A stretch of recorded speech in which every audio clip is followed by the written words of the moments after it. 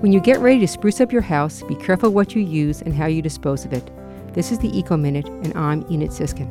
Painting is a great way to change the look of a room. Be sure to use water-based or vegetable-based paints, stains, and varnishes.